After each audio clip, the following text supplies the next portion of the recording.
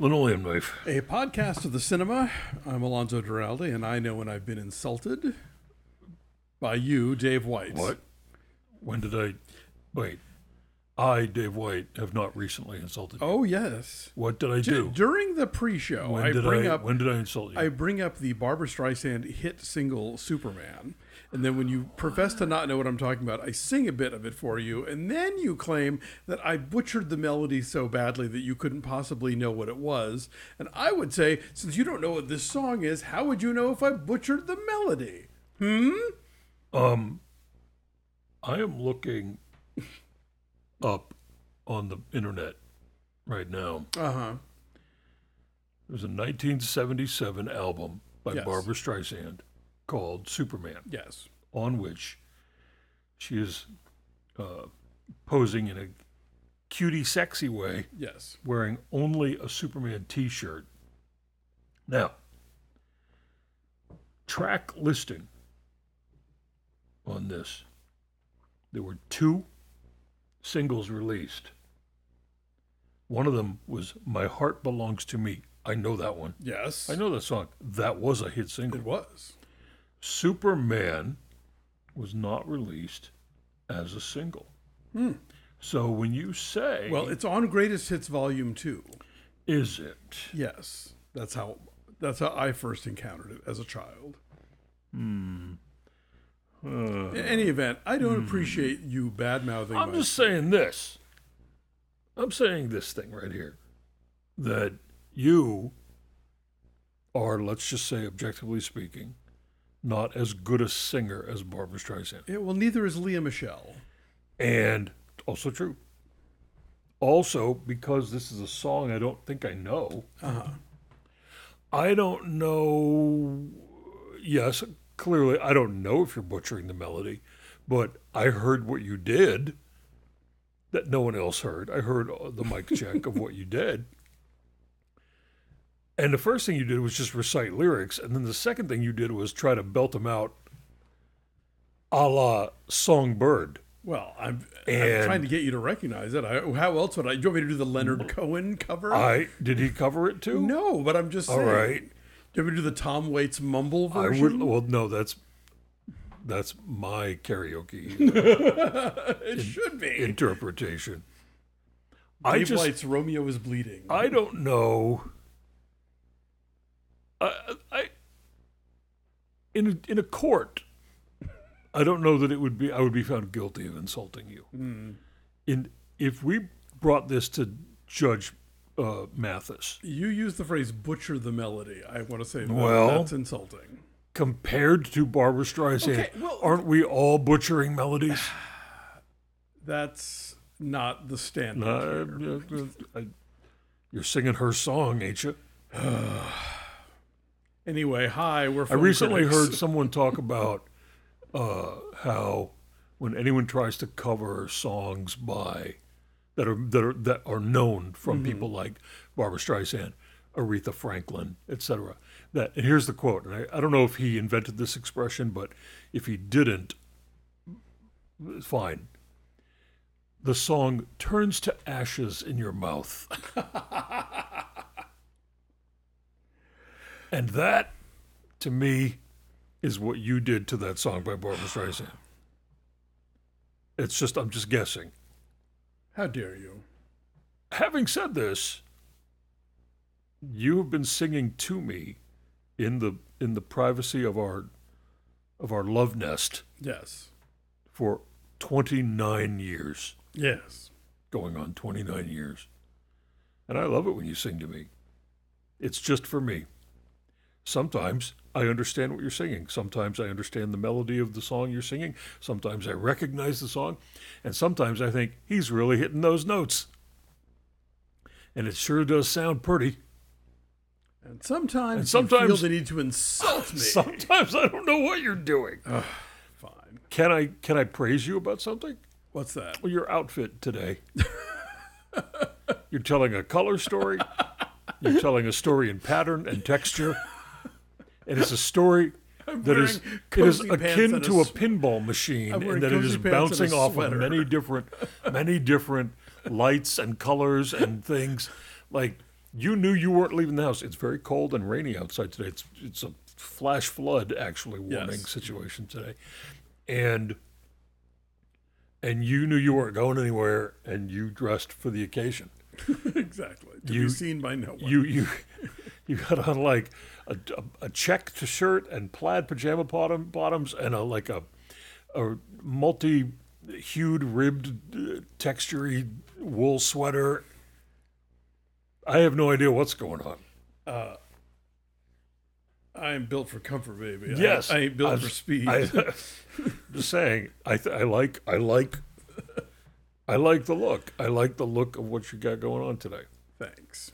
It makes you appear to be upbeat and ready for podcasting. I am not. I'm failing at life on all levels, and would rather just be hiding under the covers. This is a day in which one questions why get out of bed, because it is cold and bleh.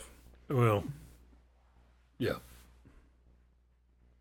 Amongst all the other, if it were a dreaded sunny day, I'd still be failing at life today and not particularly enthusiastic about the proceedings. Somebody's got a case of the Mondays. But I've got a podcast to record, and I'm here to record a podcast. Well, let's do it. It's my job. My job as a film critic of no repute is to record this podcast. We've got movies to talk about. We do. Two of the movies that we will not be talking about on this particular episode are Lisa Frankenstein and Madam Web, because I haven't seen them yet. Mm-hmm. My goal... And you think you're going to? My job... What do you mean you think? I know what to do with my car and my feet and my AMC Stubs membership. I would question if those are the priorities for you right now, but, it's your call. I'll tell you what's going on at my beloved art houses in this city, my city, Los Angeles.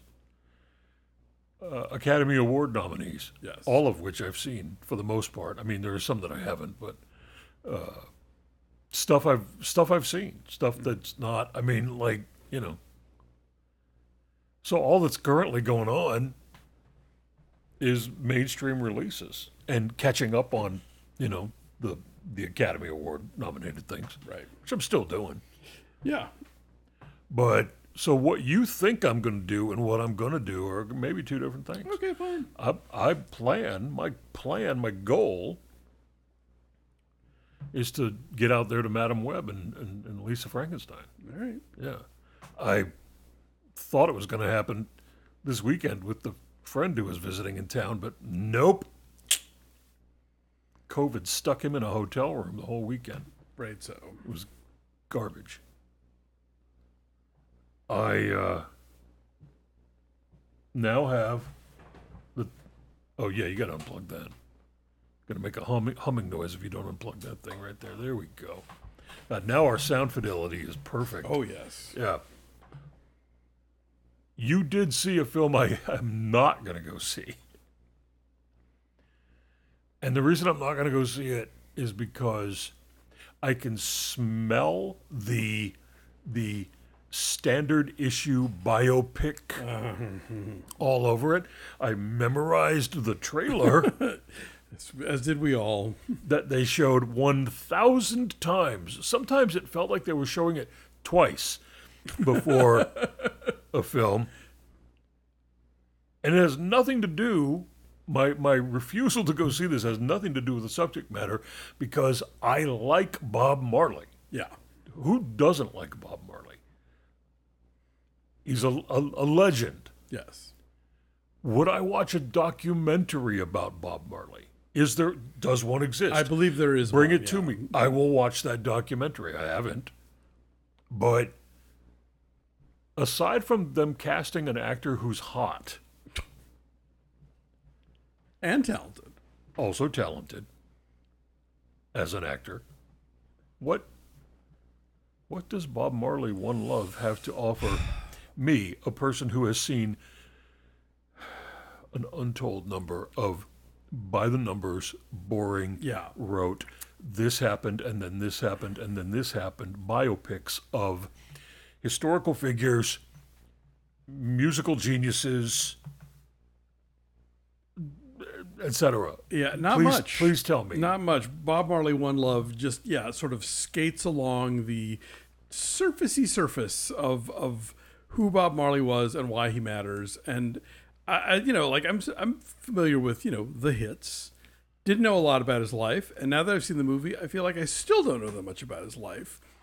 What happens and then what happens? Well, they for the most part they do try to limit it to a specific period of his life with some flashbacks thrown in. So it's not a fully this and I this and was this and born, this. and then Yeah. I became a reggae superstar. Exactly. Okay. But it operates in the vaguest notions of what it's even about. Like the film opens and you get this title crawl explaining how it's 1977 and there's this contentious political election going on in Jamaica and the country has been rift in two, and he's trying to host this concert that's going to unify everybody. And you're already like, well, why is it rift in two? And who are these political parties? And Who ripped it? And what do they want? And what do they represent? Right. And why are people dead set against each other? And what are the stakes here? No, none of that. No, we're not. They're not going to talk about that at all. We're just going to skip that and get right to Bob Marley's great and was all about peace and unity. Well, that's nice. And did he bring peace and unity to a divided nation? Well, he had to leave that nation for a while because apparently the political stuff got so contentious that there was an assassination attempt. Yes. So he winds up going to England for a while, which is where he records the Exodus album. And we get a couple of really clunky, we're writing a song now scenes, which never work in a movie, Right, especially if it's a song that you know. Yeah. It's funny. I just rewatched Crossroads for Breakfast All Day because it just dropped on Netflix for the first time, and there's that Not the Ralph Macchio one. no the Britney Spears one. The Britney one. And there's that whole scene where Anson Mount sits at the piano and goes, "Oh, I think I came with a tune for that poem you wrote," and it's. Well, I'm not a girl. It's Right. It's similarly phony in this Bob Marley movie, and you get a little idea of his loving but occasionally contentious marriage with Rita Marley, played by the great Lashana Lynch. Uh-huh. Kingsley Benadir, by the way, is playing Bob Marley. Yes. And Lashana Lynch all but steals the whole movie. She's amazing, but you still want more of her and them and their story, Yeah. So this is it. It's just, you get one of those montages of the album climbing the chart, and then the European tour where Right. it all looks like the same venue, but it's the Netherlands, Belgium, Right. And this movie is doing really well, which saddens me not only because it's not very good. Well, it's because people see that there's a movie about Bob Marley. Well, sure, yeah, no, people and love. they're like, "Oh, I love Bob Marley. People love Bob Marley. Let's I go get see that. it." Yeah. But it's every time one of these does well, I just think, oh, here comes another 5 of them. Right. It all started. Yeah, I know. It really, I think, started with Bohemian Rhapsody, and they just keep coming. Yeah. And as in many of these other ones, the executive producers include the Marley family. So that you're not going to really get any kind of no lids are going to be ripped off of anybody. Was he troubled in any way? If so, you're going to have to go read a book about that. Yeah, basically. Yeah, okay. Anything too complicated, that might mess with the public image or whatever, it gets just smoothed out of movies like this when the survivors are involved, So yeah, it's just a lot of nothing. There's not even performance sequences or kind of musical montages that really pop. Like the songs are in there and they're great. You can't mess up the songs. But Is he singing or is it? Oh, he's lip syncing. Lip syncing. Okay. But they're never presented in a way that is dynamic at all. This is from Reynaldo Marcus Green, who did King Richard, and yeah, it's it just wafted past me. We need to find the name of the documentary. I will watch the documentary. Yeah, somebody mentioned in the comments on YouTube there was a documentary like in the early 2000s. It's okay. supposed to be pretty good. I missed that one. Me too. Well, let's trade off then now, and we will talk about the film that I saw. Yes. That you did not, which is a documentary. Mm-hmm. It's called God and Country. And you showed me the trailer, and I said, no. Rob Reiner had something to do with this, right? He did. He produced it. Okay. Yeah, Rob Reiner produced it. And directed by Dan Partland. It's based on a book by Catherine Stewart. The book is called The Power Worshippers. And it's about the rise of what is now known as Christian nationalism. And, okay. It does a pretty decent job of exploring the rise of the evangelical right-wing political movement in the U.S. over the past 50-something years. Yeah. Okay. And there are a host of people interviewed, talking heads, lots of archival footage, and a lot of disingenuous answers to questions from a lot of people. I will explain what I mean by this. A good portion of the people who are interviewed in this documentary about, the rise of, and I'm putting this in quotes, Christian nationalism, and I'll explain while I'm putting it into quotes in a moment. A lot of them are a little fuzzy on their timelines about just how long this has been going on. Now, this could be the fault of editing. Maybe they gave longer answers that were more nuanced and more, detailed. But to hear some of them talk, you'd have thought that this all got rolling, during Obama. Oh, really? Well, as a response, right? As a racist response to Obama, and that not the moral majority. Well, the movie goes back that far. Okay, and people do start talking about that stuff. Okay. But in the beginning, they say, in the past few years, blah blah blah. And I'm like, whoa. In the past few years, let's talk about your boy, Ronald Reagan. Anybody want to say his name? Anybody want to say his name? Oh, okay. Later on in the movie, someone says his name. There's a reason why the right-wingers right now hate the expression Christian nationalism, and it's because they didn't think it up. Unless you hear Marjorie Taylor Greene walk around saying, yeah, I'm a Christian nationalist, because she's batshit. Sorry, I shouldn't have. You can bleep that. Get the time code right. Yes. The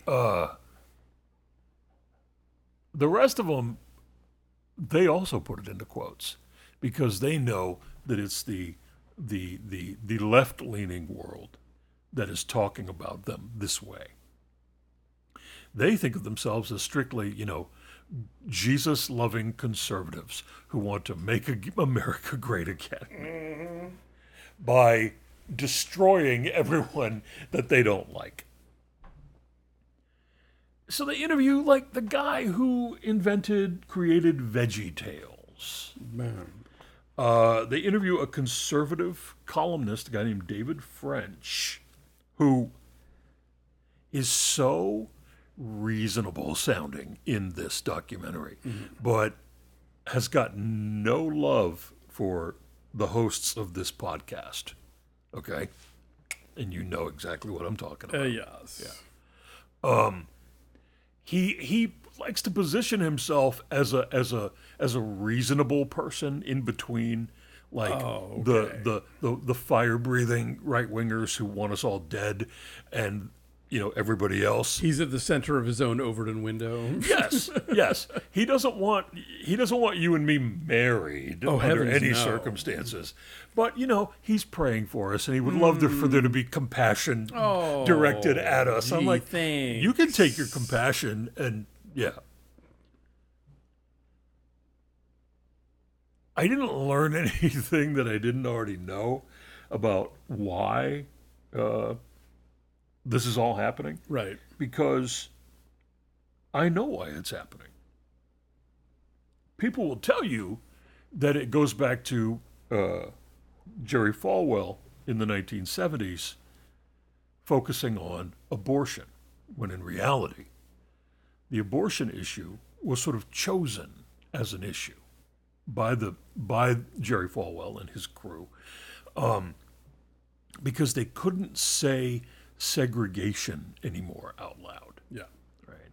That's why they got their own Christian schools, so that they could legally segregate at their own schools. Now, is this thing you're talking about, or is the movie talking The movie about this? also goes back to this. Okay. But again, kind of late in the game. Like, you'd have thought, again, from the first 30 minutes that this was all something going on because of Trump. Right. And everyone on camera is just shocked and appalled. Shocked and appalled that how did it get this way? How did people get so wild? How did this happen?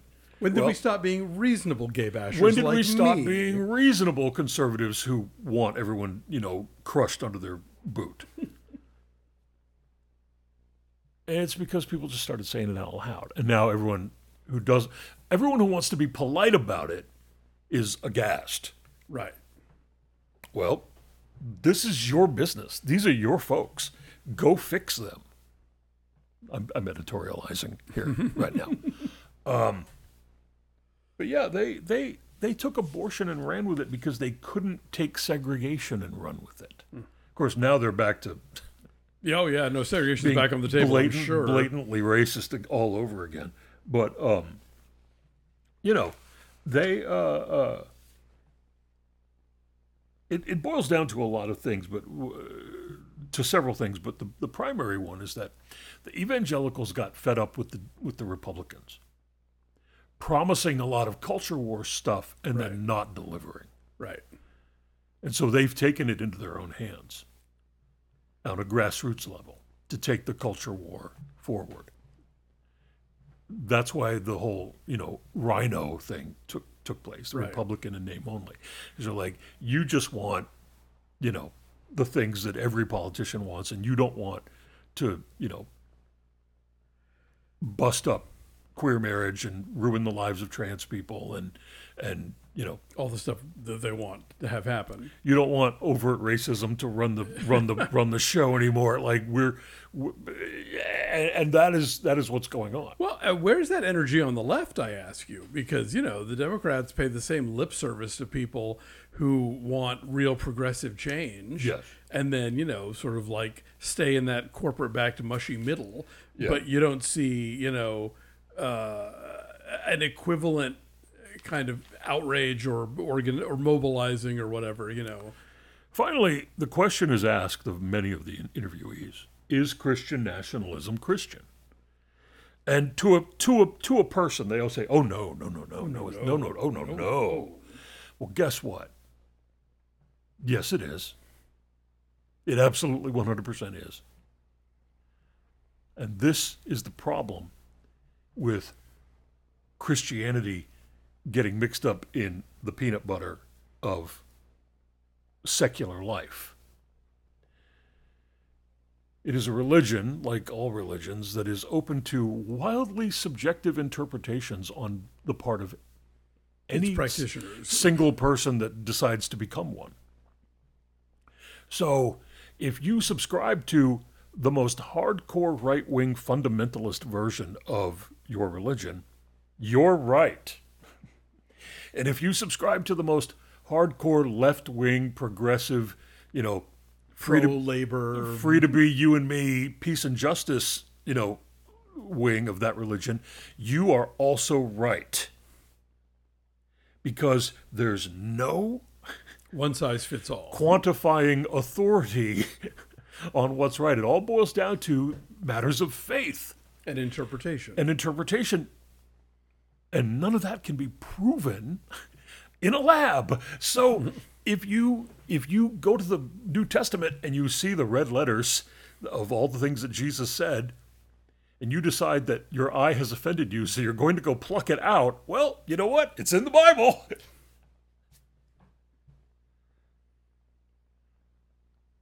Anyway, so this is a documentary.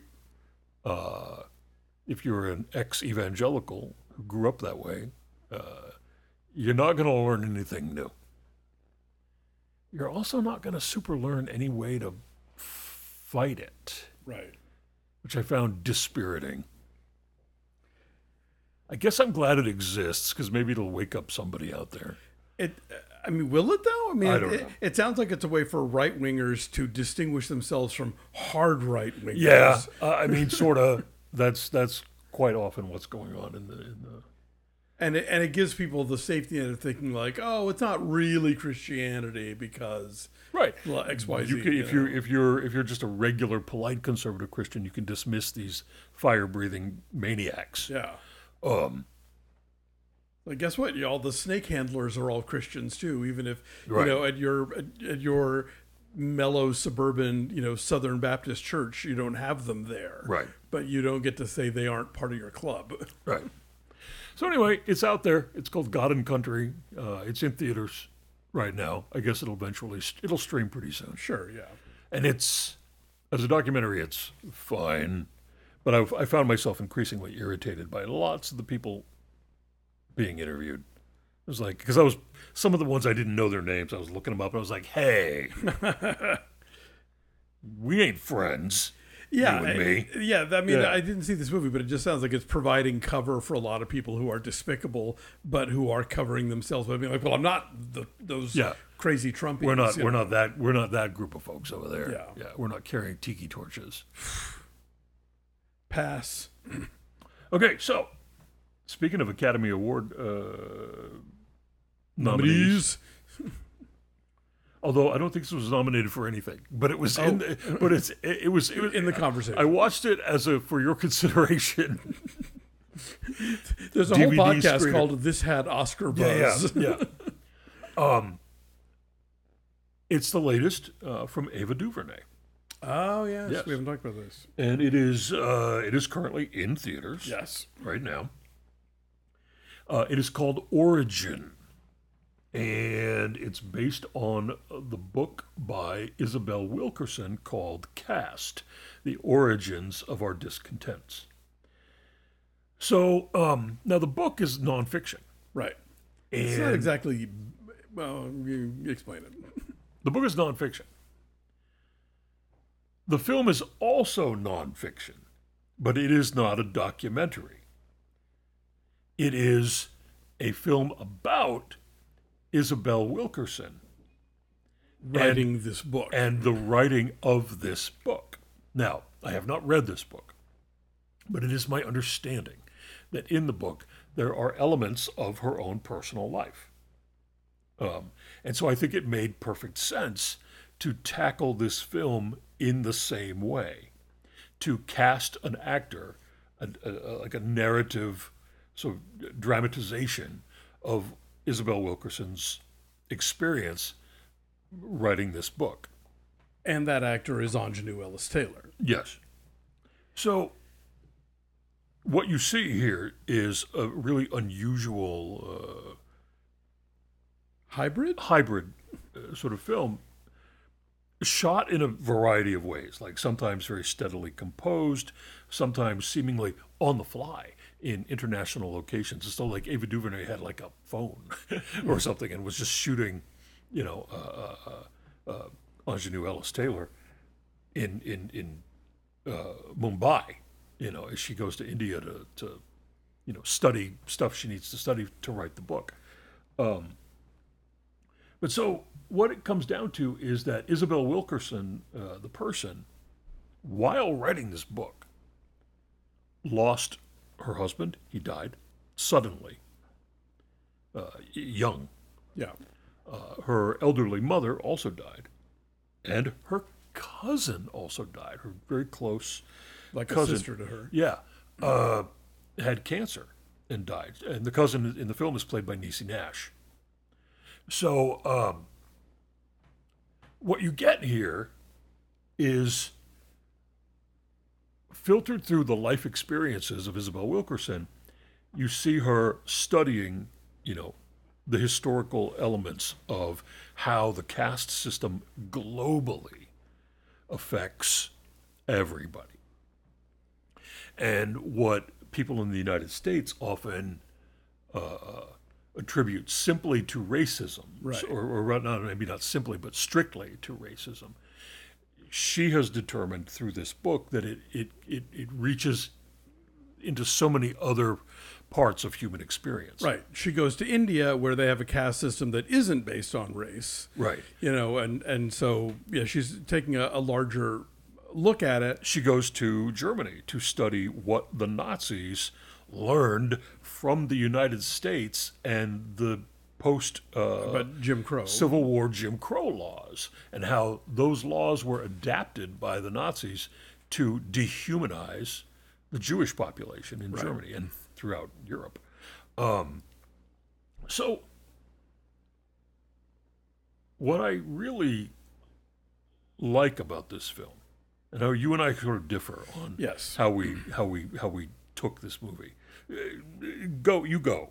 And me first? Yeah, you first, because you were not as enthusiastic about it as I am. I don't think that on the whole this works. Okay. And I think that there are undeniably powerful moments that I will carry with me. Yeah. Where they dramatize like a story about a Southern Little League team that has one player who is black. One black child on this Little League team. Yeah. And they have like they win the championships or whatever, and they have a party at a public pool Right. where that one black child is not allowed in. He and literally is sitting outside the fence on a blanket. yeah. Yeah. You know, I mean, just like, so, you know, that will stay with me. You know, some of the other, there are other individual moments about, you know, sort of incidents that she's talking about or people that she's talking about. And I think that if DuVernay had made a documentary about this book, Like she did with 13th. like she did with 13th, straightforward documentary. yes, Yeah. and had chosen to sort of dramatize these elements from the book Yes. in the way that she does in this film, without couching the entire movie as being basically an origin story of the book. Yes. I think it would have been more successful, because as powerful as Ingenue Ellis Taylor's performance is, so much of the film is her sitting in libraries, taking notes, doing book things. Oh, see, I found that thrilling. I Watching someone go to a library. I find that so In a movie. non-cinematic. Ooh, look at the library. It Like just- that's maybe that's just my Yeah, my personal thing. I don't know. I thought, obviously there's a lot of ideas that she wants to address here that are also part of this book. But I don't think this was, because she has done a straight docudrama with, like, you know, When They See Us and Selma, obviously. yeah. And she has done, you know, 13th, the, you know, documentary where she wraps her arms around these really kind of complicated issues and makes them, you know, understandable to a mass audience. Yeah. And this movie feels, it's very neither fish nor fowl for me. And I was wondering what she was up to and when it was all going to come together. And for me, it just didn't ever.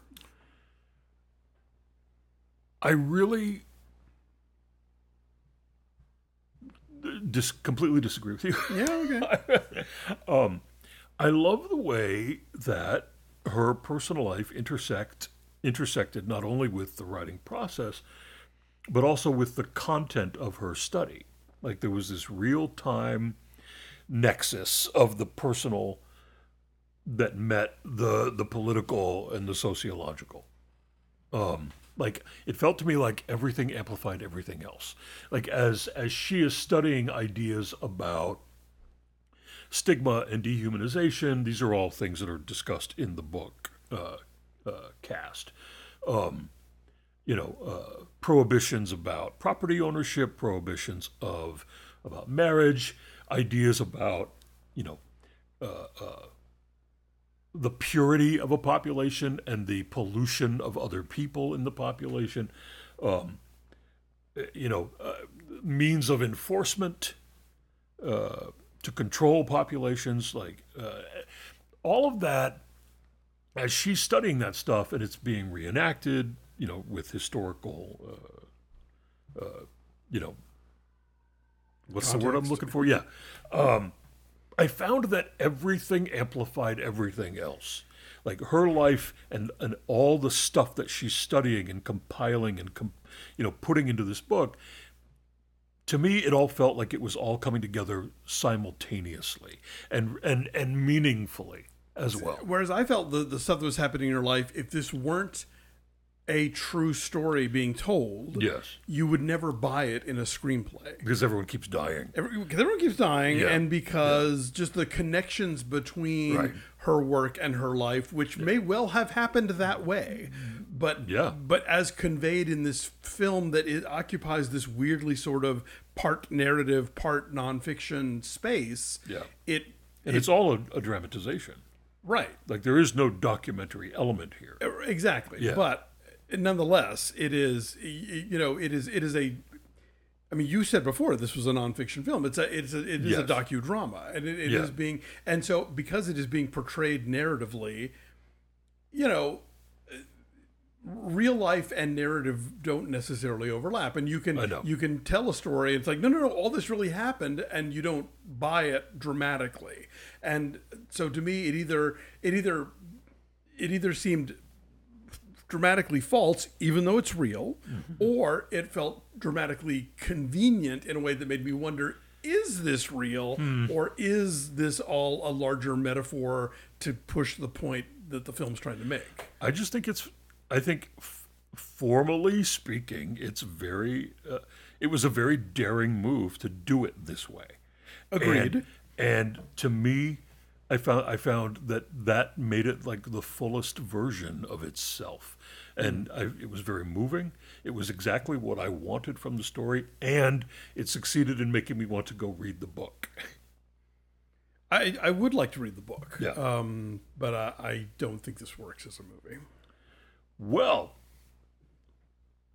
who's wrong? Who's right? Well, the Academy has my back. Oy.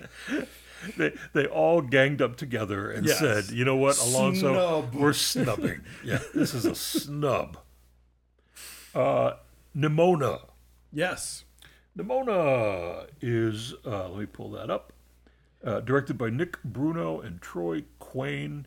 It is based on a 2015 graphic novel by N.D. Stevenson. And this podcast is dropping on February 19th. And if you listen to it this week and you happen not to be a Netflix subscriber, Netflix is making this film available in its entirety for free on YouTube this week. Yeah. So through the 26th. Just this week? Just this week. Only 1 week only? Yes. Okay. So from the 19th through the 26th of February, you will get to watch this movie for free on YouTube.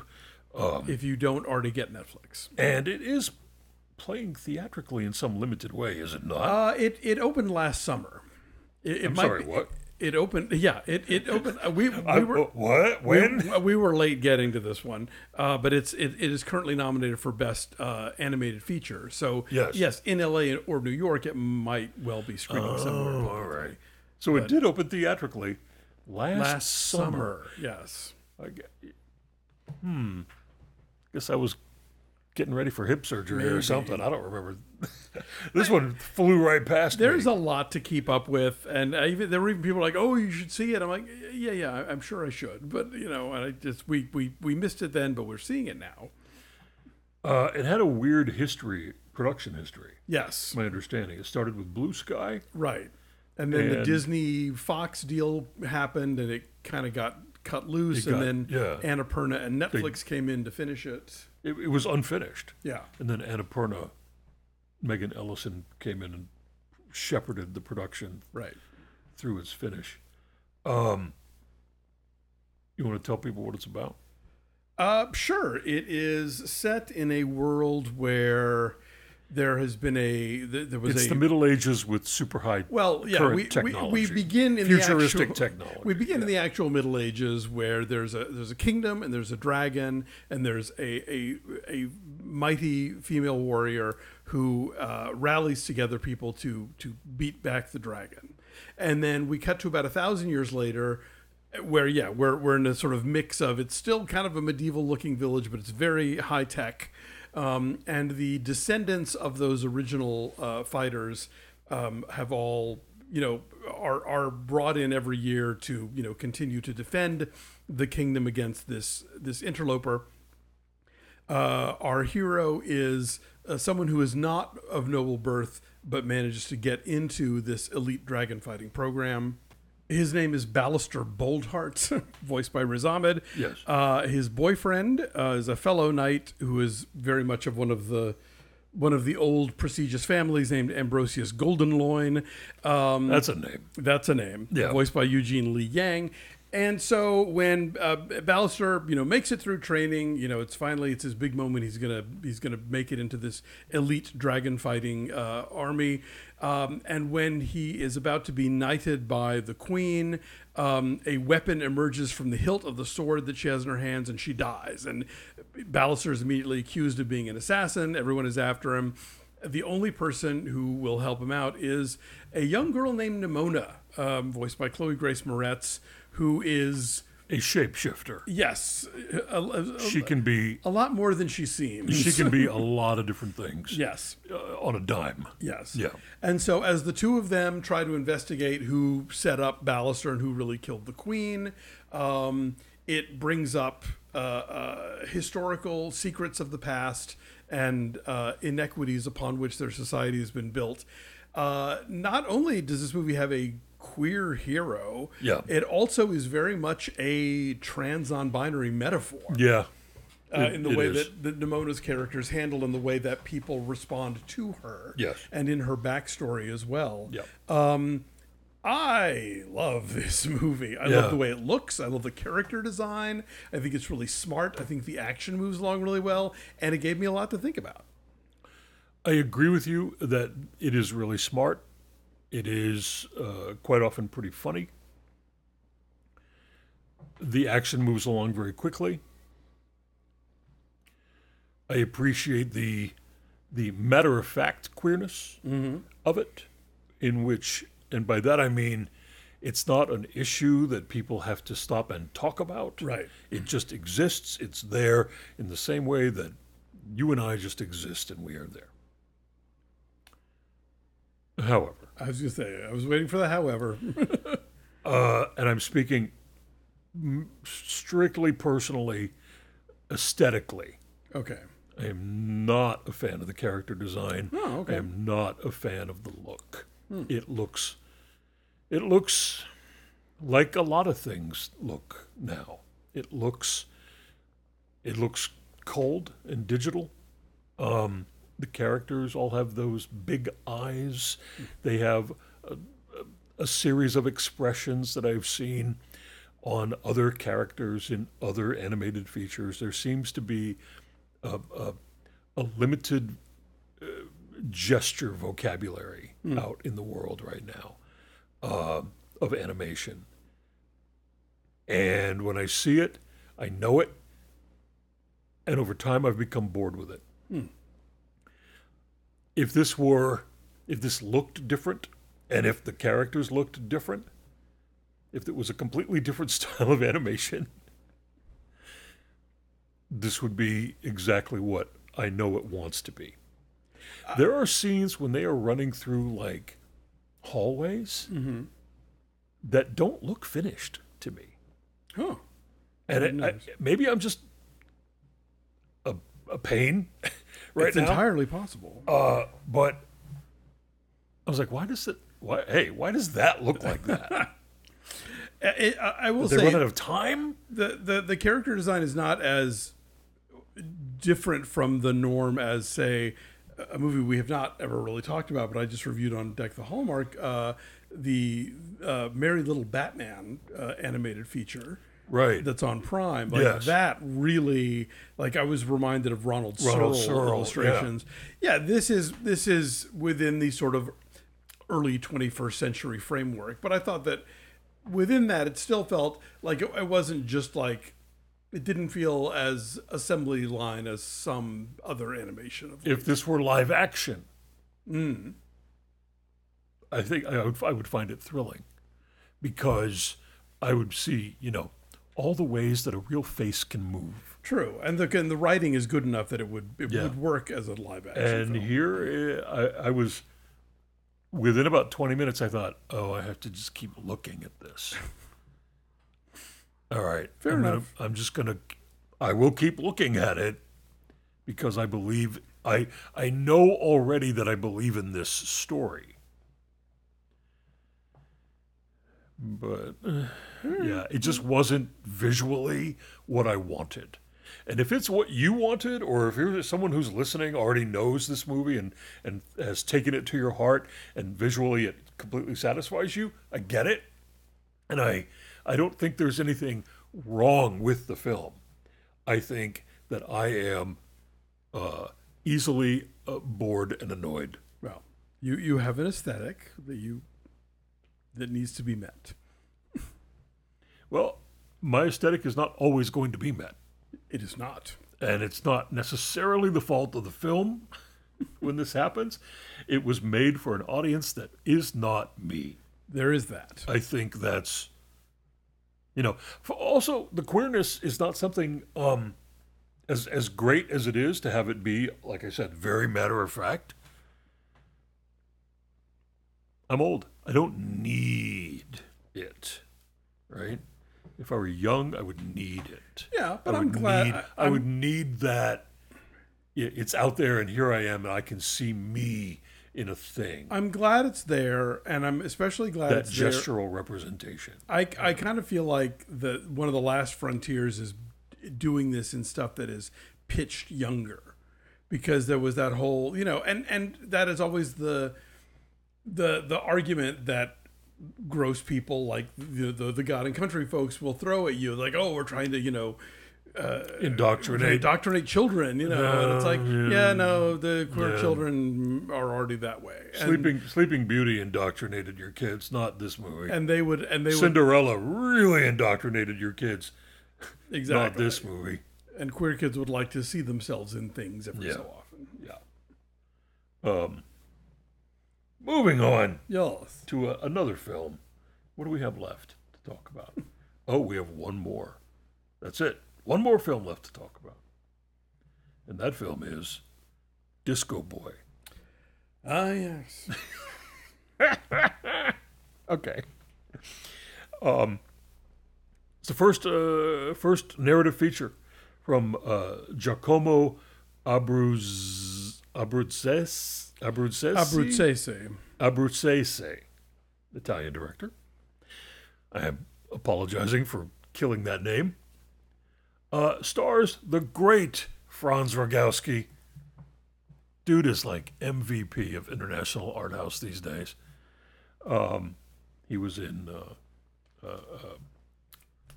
what was it? Passages, sorry, last year, and so many other. He was in, cool that things. one. Yeah, he was in that one. So it is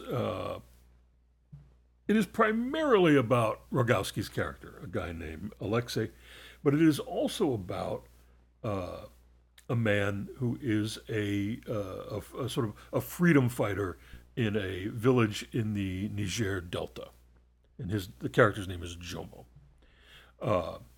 Rogowski plays Alexei, and an actor named More Ndiaye plays Jomo. They don't. Their stories don't like intersect really, but they are happening concurrently. And so what happens is, Alexei is trying to leave Belarus to make his way to France. And he is enamored with a kind of idea of France that I think anyone who has seen enough French movies would also become enamored with. They ask him when he comes into France finally, where did you learn to speak French? He says, films. But along the way, the friend that he is with, and they are making a crossing into France. They are AWOL from their country. They are undocumented. Yeah, sneaking across the border. So they get there and they want that French, cafe life. Bordeaux, pain au chocolat. Yeah.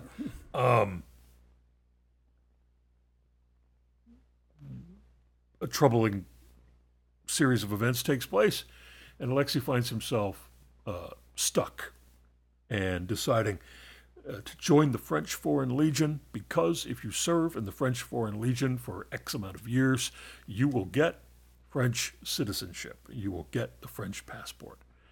So he's like, okay, I'll do it.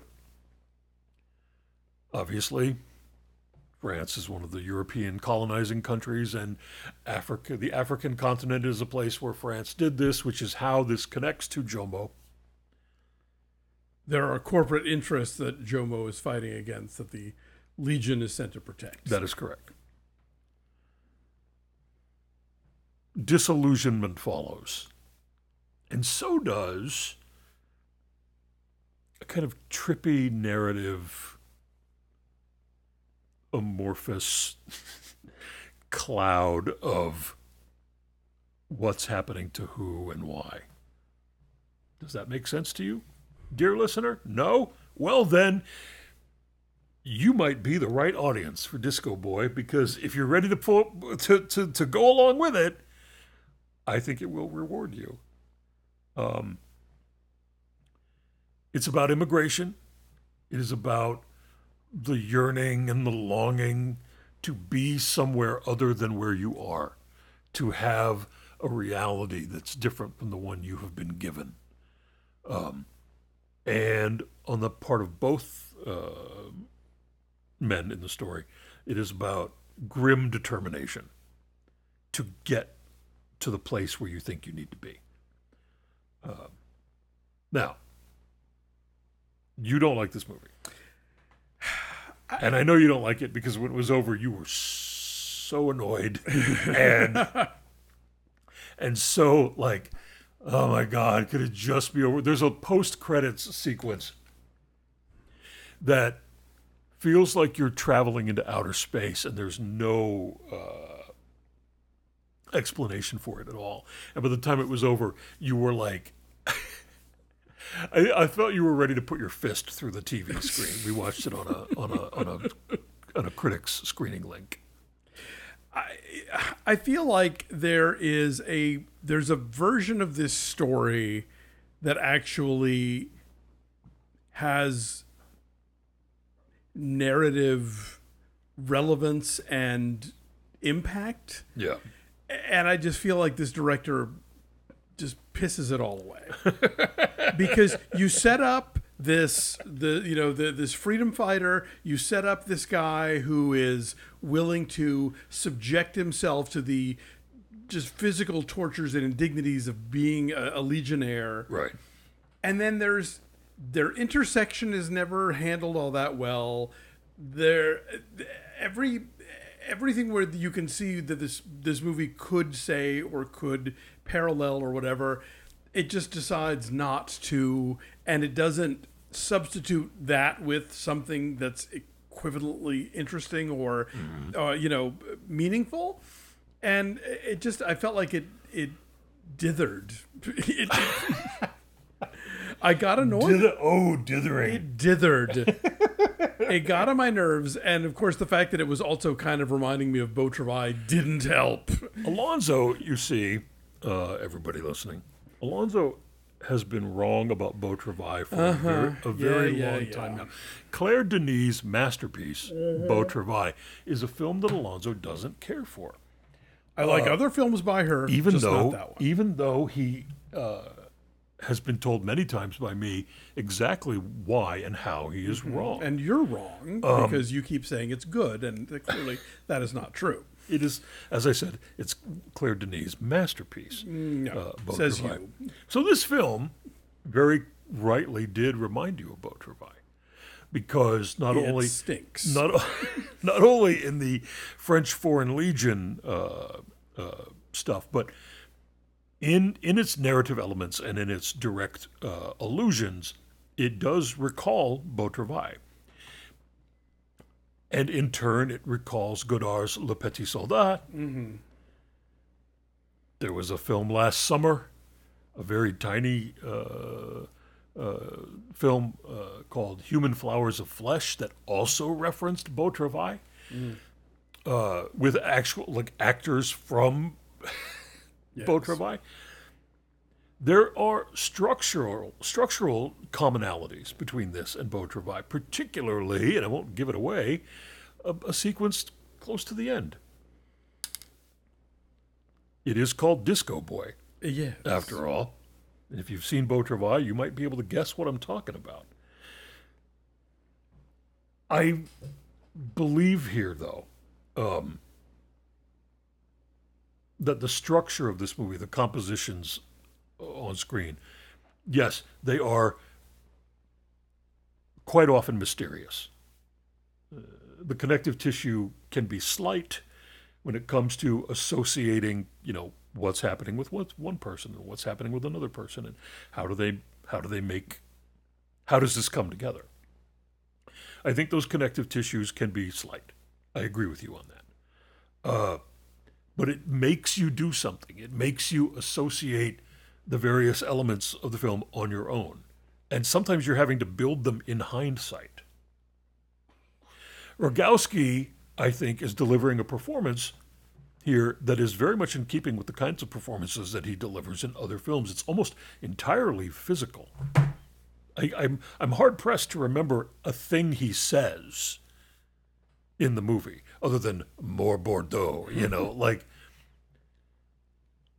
But he has a gift for knowing exactly what his face and body are doing all the time.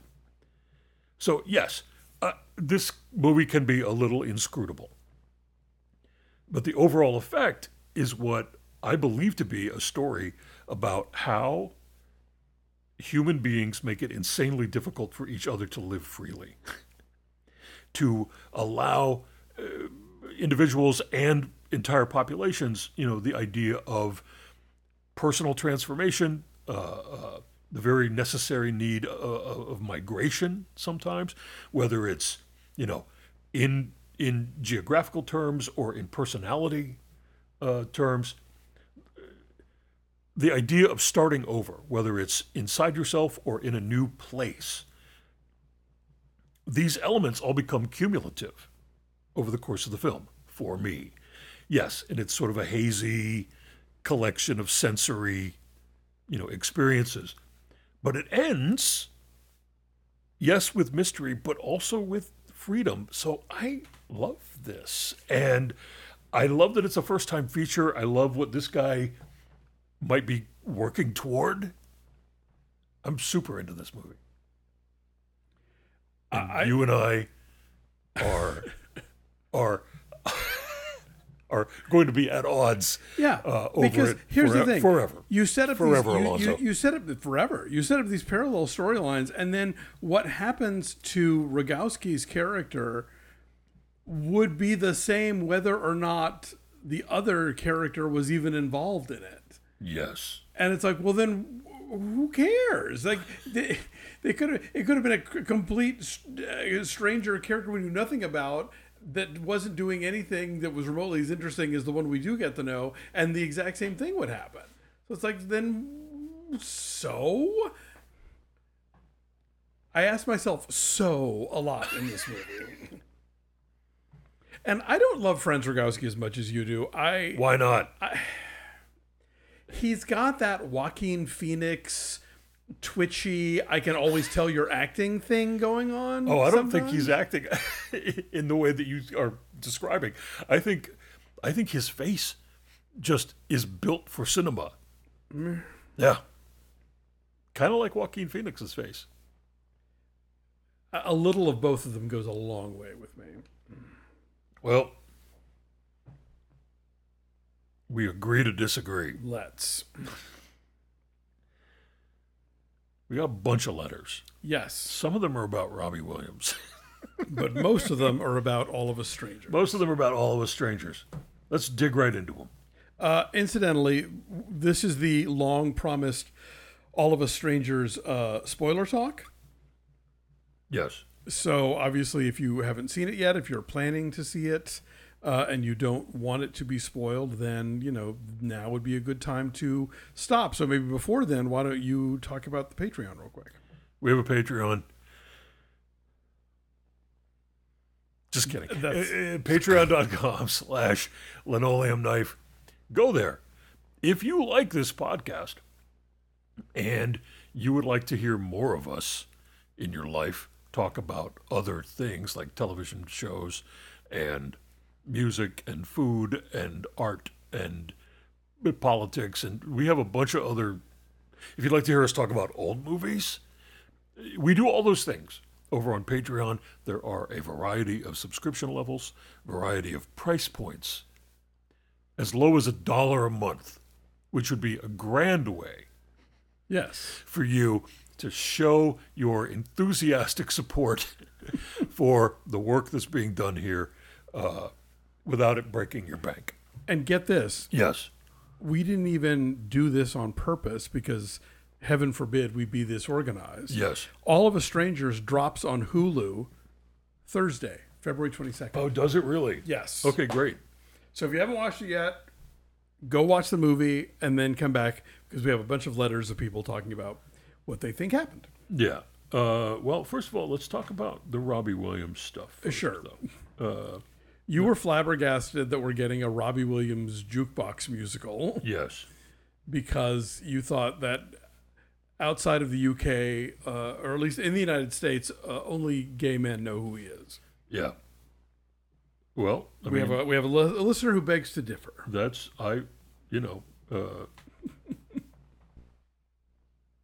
I'm looking for the. Oh, here it is. Okay. There's only one Robbie Williams. Only one Robbie Williams. All right. Tess. Hello, Tess. Hi. Dear David Alonzo, I am a cis, straight American woman in my 40s, and I love Robbie Williams. I have been a fan for the last 25 years, and I can't seem to get anyone else on board the Robbie Williams train. I was delighted to hear you bring up his album of standards, Swing When You're Winning, although technically he has two albums of standards. The other is called Swings Both Ways. Oh, Robbie. Oh, Robbie. You scamp. And you're also a liar. Yeah. Which, in addition to the duet with Nicole Kidman, also includes these gems. A duet with an old Frank Sinatra recording of It Was a Very Good Year. I think Celine Dion also did a Frank Sinatra duet around the same time. It was a weird trend. A duet with Rupert Everett. They can't take that away from me. A duet with John Lovitz. Cole Porter's Well, Did You Ever? Guys, this album rules. I still listen to it all the time, and I can't wait for the biopic. Keep the Robbie Williams content coming. Well, Tess, we're probably not going to mention Robbie Williams again until the biopic comes out, but you never know. Oh, and I am totally watching this biopic. Of course you are. Oh, someone else just told me that there was like a docu-series about him as well that recently dropped on American TV, and I was like, well, how come? Listen. Again, they're not marketing it right if we didn't hear about it. They are not pushing this hard enough if they think that people are going to care by the time this movie comes out. Like I said last time, hey, everyone, it's a movie about a singer who really exists, only you've never heard of him, and he's really famous, everywhere except where you live. Oh, yeah. There's a Netflix documentary series called Robbie Williams, and it's 4 parts. It dropped in November. Yeah. I told you that they were going to conspire to make him a household name. It was the last thing they did. Yeah. Morgan says, this might have been a fever dream, but I think you mentioned in the episode where you covered All of Us Strangers that you would come back in a later episode when you had more time to discuss the film's more spoilery plot elements. No worries if we're past the zeitgeist at this point, but I would love to hear more of your thoughts about it. All the best, Morgan. Well, Morgan, that time is now. You're here. It's now. It's happening now. And boy, speaking of snubbed by the Academy, this film got 0 nominations despite winning Nothing. Best Screenplay from the Los Angeles Film Critics Association and Best Actor for Andrew Scott from National Society of Film Critics. Julius says, hi, queer cinema elders. I love a good contentious debate, and I might be on a different side of it than you. P.S. If you've read this on air, you don't need to. Feel free to edit for length. Wait, how long is this letter? This is a long letter. Yeah, but okay. This is the episode we're doing it, so let's do it. He says, I don't like Andrew Haig's films, but not because they're bad. They're quite good, and I recommend them to most young queer folk, but I think Haig's movies come to me 3 to 5 years too late in my personal journey for me to say, this hits hard. For instance, if I had seen Weekend when I was 25 instead of 30, I might have been like, OMG, this is me. Instead of, oh God, not this basic whiny again. Similarly, if I had seen All of Us Strangers 5 years ago, I'd have been able to sink my teeth into the bittersweet nostalgia about what might have been far more readily than I want to now. But listening to your initial pre-review made me think of the conversations I had on this after the Seattle Queer Film Festival screening last October. I'm going to dive right into spoilers because the ending colored my view of the movie, but the ending is the most contentious. From the moment the movie tells us that the mysterious man in the leather jacket that Adam cruises in a park at the beginning of the film, I knew we were in for a lot of rug pulling. And I do mean there is a lot of rug pulling. Once we figure out that the young people Adam is visiting is Ghost Mom and Ghost Dad, and that they are all still about Adam's age, I kind of thought that Adam was dead, and we were in some sort of mopey, gay, COVID-tinged version of Defending Your Life. With Harry, Adam's lover, in the Meryl Streep role. The ending doesn't really discourage that reading. I have heard more than one person suggest that maybe Andrew Scott is also dead. Okay, I didn't get that. Me neither. I didn't think of Andrew Scott's character as but that also theory being is dead. out there. Okay. Adam begins the movie in an empty London high-rise where he sees nobody except Paul Mescal. Harry. Viewers are encouraged to read a COVID sort of isolation into the fact that we see nobody else there. But is it that we see nobody else there because it's the real world, or because we're in a form of purgatory where Adam has to reconcile all of the loose threads in his life? All of Us Strangers is a little more than the late-in-life coming-out fantasy that is usually thrust upon either gay teen movies or gay geriatrics who are in the closet their whole lives. By killing off Mom and Dad when Adam is young and bringing them back as ghosts for Adam's middle age, Haig creates a scenario where an open and out middle-aged gay man can have a coming out to his family story. Add in a fantasy gay lover who we later find out possibly died because Adam rejected him once, and you have a concoction for gay narcissism posing as a mopey ghost story. I think the reaction to this film is going to depend on your age, your station in life, your history, your tolerance for the queer staple of coming out to your parents, and reconciling your gay life with them. I think younger people might still be reconciling their parents if they have a more conservative upbringing. I think older people are tending to look more at what might have been and seeing all the roads and paths that had been laid out for them. I'm right between those groups, where I'm not much on looking back just yet, and my relationship with my parents is where I want them to be. Also, your reaction might depend on your tolerance for the movie having Adam cruise his younger ghost dad, which, ugh. That was the low point of the movie, and I can't get that out of my head, largely because it was leading me down a different expectation of the treatment of isolation. I thought for a hot minute that the movie was going to take on the parallels of COVID isolation and the connection of anonymous cruising. That would have been the movie I'd want to see. Instead, we get blah blah parental coming out junk, and I'm like, why did you have Adam cruising his dead gay dad movie? Are you trying to say something sly about gays having daddy issues? I hope not, because that's really old hat. I'm more hung up on this movie's daddy issues than I am about my own, and Joe Gage would probably love this aspect of the film. Straight people, if you Google Joe Gage, Don't. I can't help you. Okay. Just don't. That said, there is a lot of space for a film as you. I'm not saying don't. I'm just saying, you're on your own. Proceed with caution. Okay. That said, there is a lot of space for a film as unique and bizarre as this. It's a film I admire for its brass balls and filmmaking skills more than I like it. There is thematic depth to the way it treats being haunted by memory of missed opportunities and what-ifs.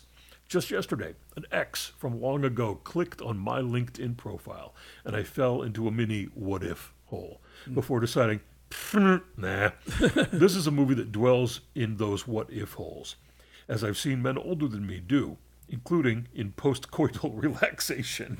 If you don't think that Adam is dead throughout the film, then those ghosts are just what-ifs, and Adam dwells on them until he dies to the tune of Frankie Goes to Hollywood. For all of my this ain't for me posturing, I think the way it ends is amazing.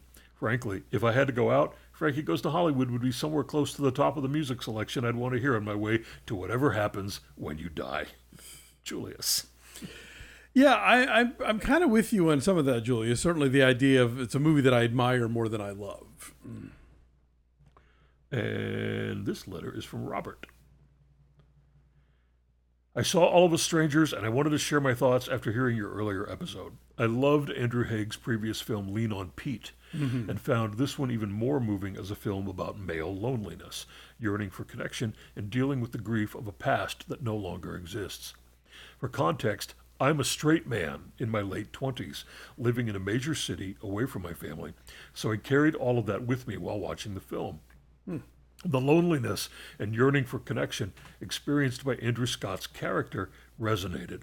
I'm close to my parents, but there are other members of my family who have chosen to no longer be in contact and whose absence I grieve. One of the most moving moments was the conversation in bed between Scott and Claire Foy, detailing all of the holidays they might have taken had she lived. When the mother asks her son, "Did we make up after fighting?" and he responds, "We didn't need to make up. It was enough to know that we got to come home together."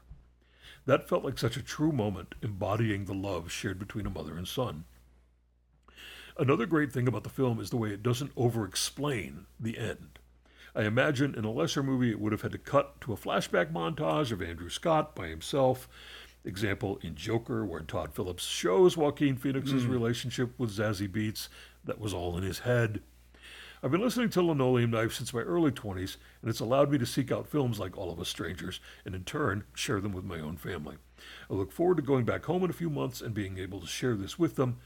As a longtime listener and semi-regular letter writer, thank you again, Rob. Thank you. And are there any others? Is this it? No, the Donut Chris Robles had some thoughts. Yes. Wait, let me find it. Where'd he go? Can you pause it while I dig up his letter? Okay. Because I can't locate it. I found it. Finally. Hi, David Alonso. Hi, Donut Chris Robles. Guess Hello. what? I made the olive oil chocolate cake that you texted me. And, oh God.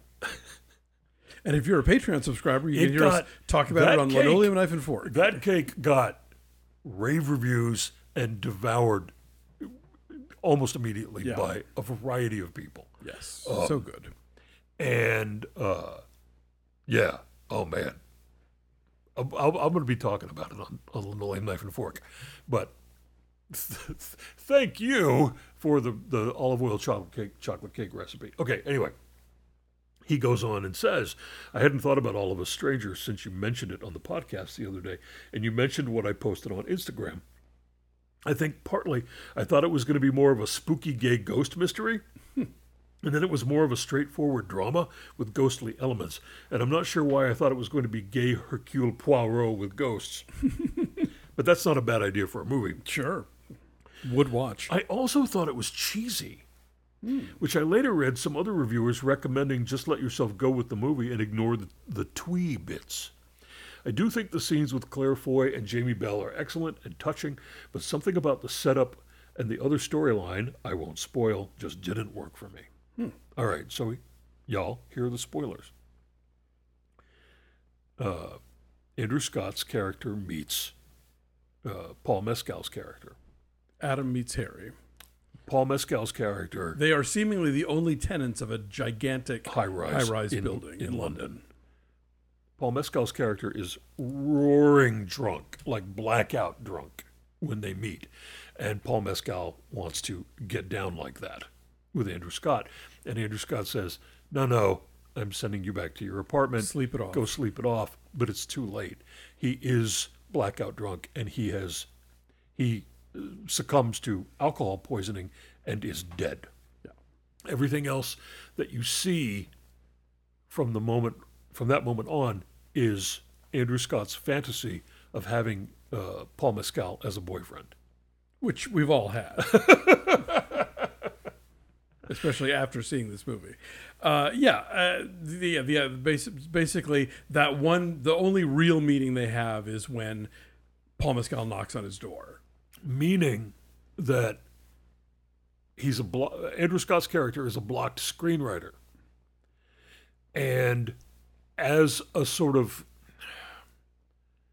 process that he's going through and sort of excavating the meaning behind his own loneliness, he finds himself talking to his long-dead parents. Yes. They died in a car accident when he was 12, and he was sent to live with, I think, his grandmother. I think so.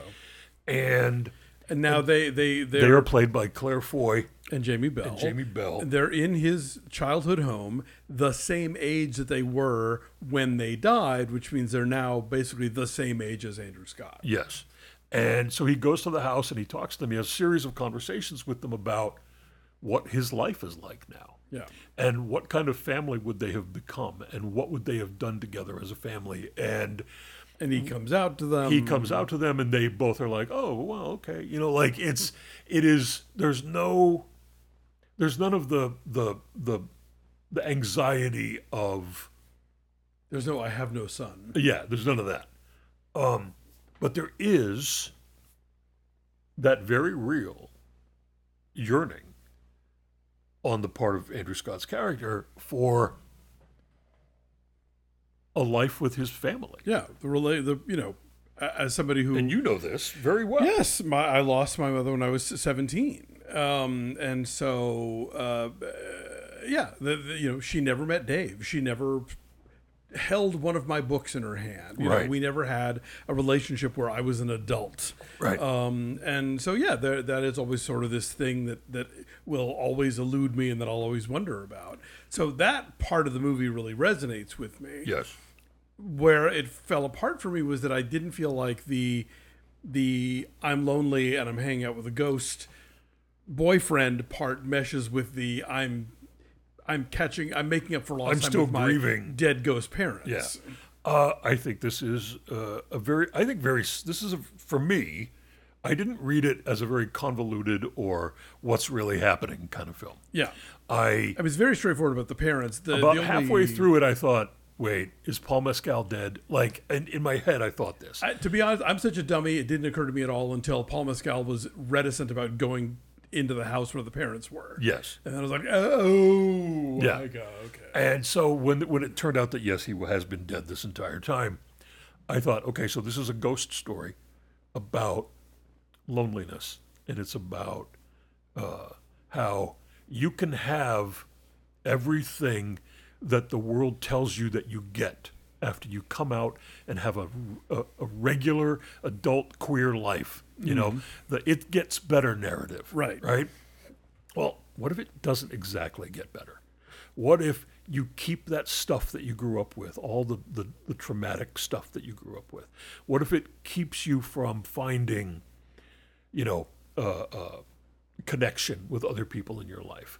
What if it makes your adult life so complicated and difficult internally, emotionally, that you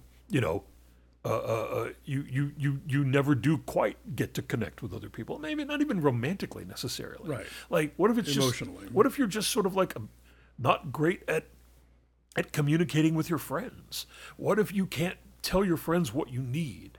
And they in turn don't give you what you need because you can't tell them and you don't know how. That becomes its own form of loneliness.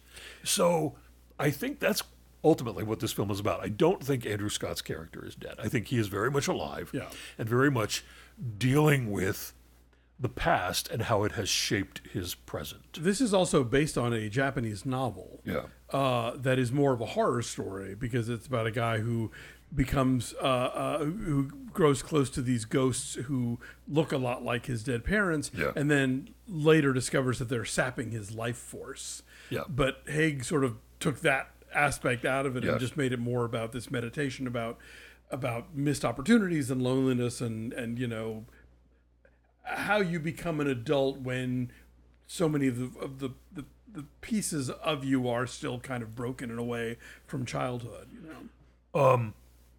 I personally do not see this or any sort of queer story about complicated adult life. I don't think of these things as whiny. I think that the world does a number on queer people from the moment they are little children, and that's including in otherwise progressive times in history. Like we often say to people, you know, oh, you came out and everything turned out all right, and your parents accepted you, and you've got friends, and now it's time to get over it. Right? It's time to get over what happened to you before all this. It's time to get over all of the bizarre conditioning and all of the bizarre lies that they tell you about yourself.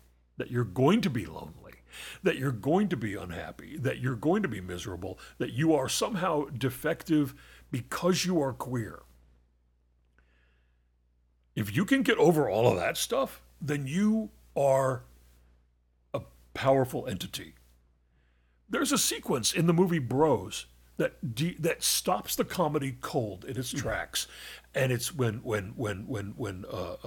Eichner and Luke McFarlane. Billy Eichner and Luke McFarlane talk about their childhoods and how it screwed them up and how it's keeping them from being happy in relationships, in their work, just in life in general.